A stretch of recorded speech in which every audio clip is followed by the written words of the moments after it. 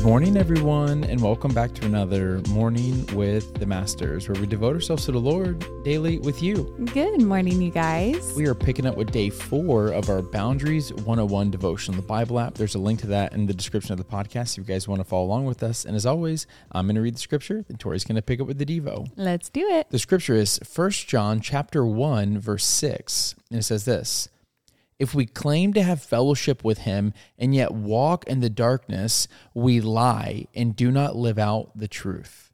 The devotional is titled God and Boundaries, and it says, "The concept of boundaries comes from the very nature of God.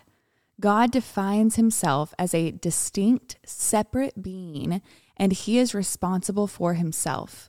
He defines and takes responsibility for his personality by telling us what he thinks, feels, plans, allows, will not allow, likes, and dislikes.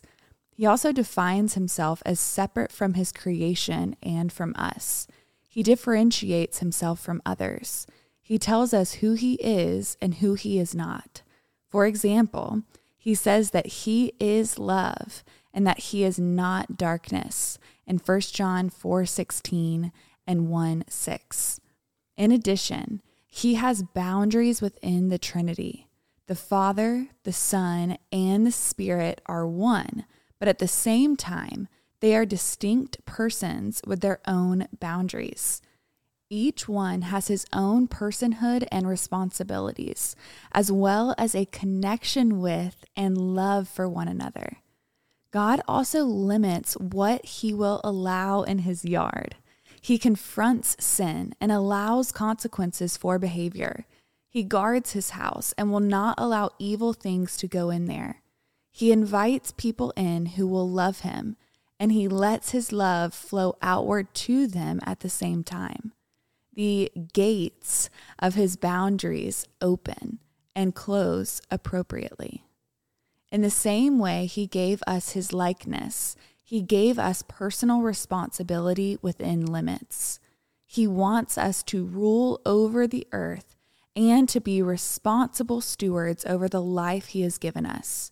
To do that, we need to develop boundaries like God's.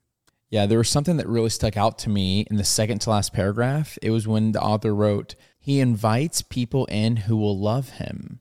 And that really stuck out to me because I thought for a second, like, yeah, that makes sense. But then the contrary is, of course, we invite people in who will not love us, right, who will cause destruction or who will create unhealthy dynamics or could lead to abuse and different things like that. And it was just like, wow, what a clear line in the sand that God is love and in him there is no darkness. That's a line. Right. And so when it comes to us and who we do life with, and not only that, but how we choose to be in other people's lives, which we always have to talk about the other side, which is, am I in this person's life? Now, truly, and I mean this, are we in this person's life to love them and not let's not trick ourselves, because sometimes we think that we're in love, but we're actually infatuated.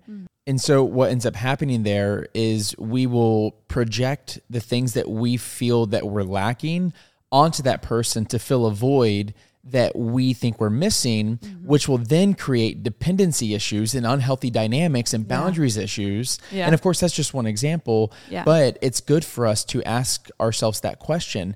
Am I in this person's life truly to love them, both romantically, friendship, agape, whatever type of love, or am I pulling something from this that I didn't realize I really was? Because I think when everyone listens to the podcast, I don't think we automatically assume, oh yeah, I'm either bringing love to this person or darkness. Yeah. No, everyone who's listening wants to do good by people, but if you're anything like me, I've tricked myself. I've lied to myself thinking I'm doing good by somebody, but I'm actually causing harm. And when we are operating out of the fullness of Christ, we then can make good decisions based off of, is this person bringing me life or darkness? And am I bringing this person life or darkness? Yeah, that's so good. And, you know, there's a reason why the Bible says that we are supposed to choose who we surround ourselves with wisely. And so I think that not only is it important to take an inventory of who we're allowing to speak into our lives, but also an internal inventory of how we're speaking into other people's lives, right? We can't expect to have incredible friendships if we're not an incredible friend. Ooh, right? Say that again. We can't expect to have incredible friendships if we aren't an incredible friend. I love that. And so we have to make sure that we are bringing honor, that we are bringing something to the table, that we are leading people unto Christ, that we are speaking truth in love, that we aren't crossing other people's boundaries. Starts with us. It 100% starts with us. And as we develop healthy boundaries in our lives, then we're not only encouraged to explain why we have boundaries to other people and help them create them, but also it just creates healthy dynamics in general and inside of everything. Because when I look at the relationships I've struggled with the most, it has been because boundaries were not set and expectations were not met. Yep. And that's what happens when boundaries are crossed, because unhealthy expectations start happening because there's this unhealthy dependency that should have never been there because boundaries should have been in place in the first place. Amen. And so anyways, I think it's time for us to start taking some mental notes and some inventory in a lot of different areas. Yeah, it's so good. And it reminds me of one of my favorite quotes.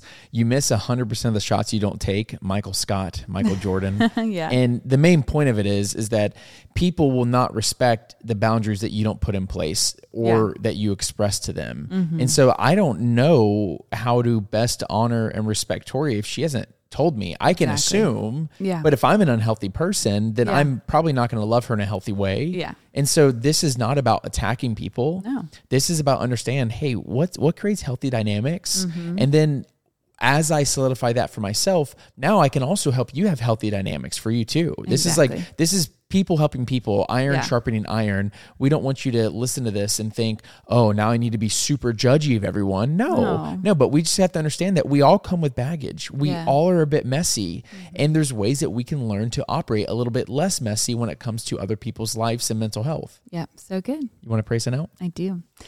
Dear Heavenly Father, Lord, we thank you that you are always the ultimate example to follow. Lord, thank you for your boundaries that you have in place and how we can look to you as we create boundaries in our own lives. Lord, would you continue to give us discernment of where our boundaries are out of place and where they need to be set or where they need to be expressed. We love you, Lord, and we thank you in advance for everything that you're doing as we go through this study. We pray these things in Jesus' name. Amen. Amen, God. Amen, God. Amen, y'all. Now is that perfect time to break out the worship music, break out the journal, and continue pressing to the Lord. Yes, and y'all don't forget that you are God's masterpiece. And don't forget that we love you. We love you guys, and we'll be talking to you tomorrow. Arrivederci.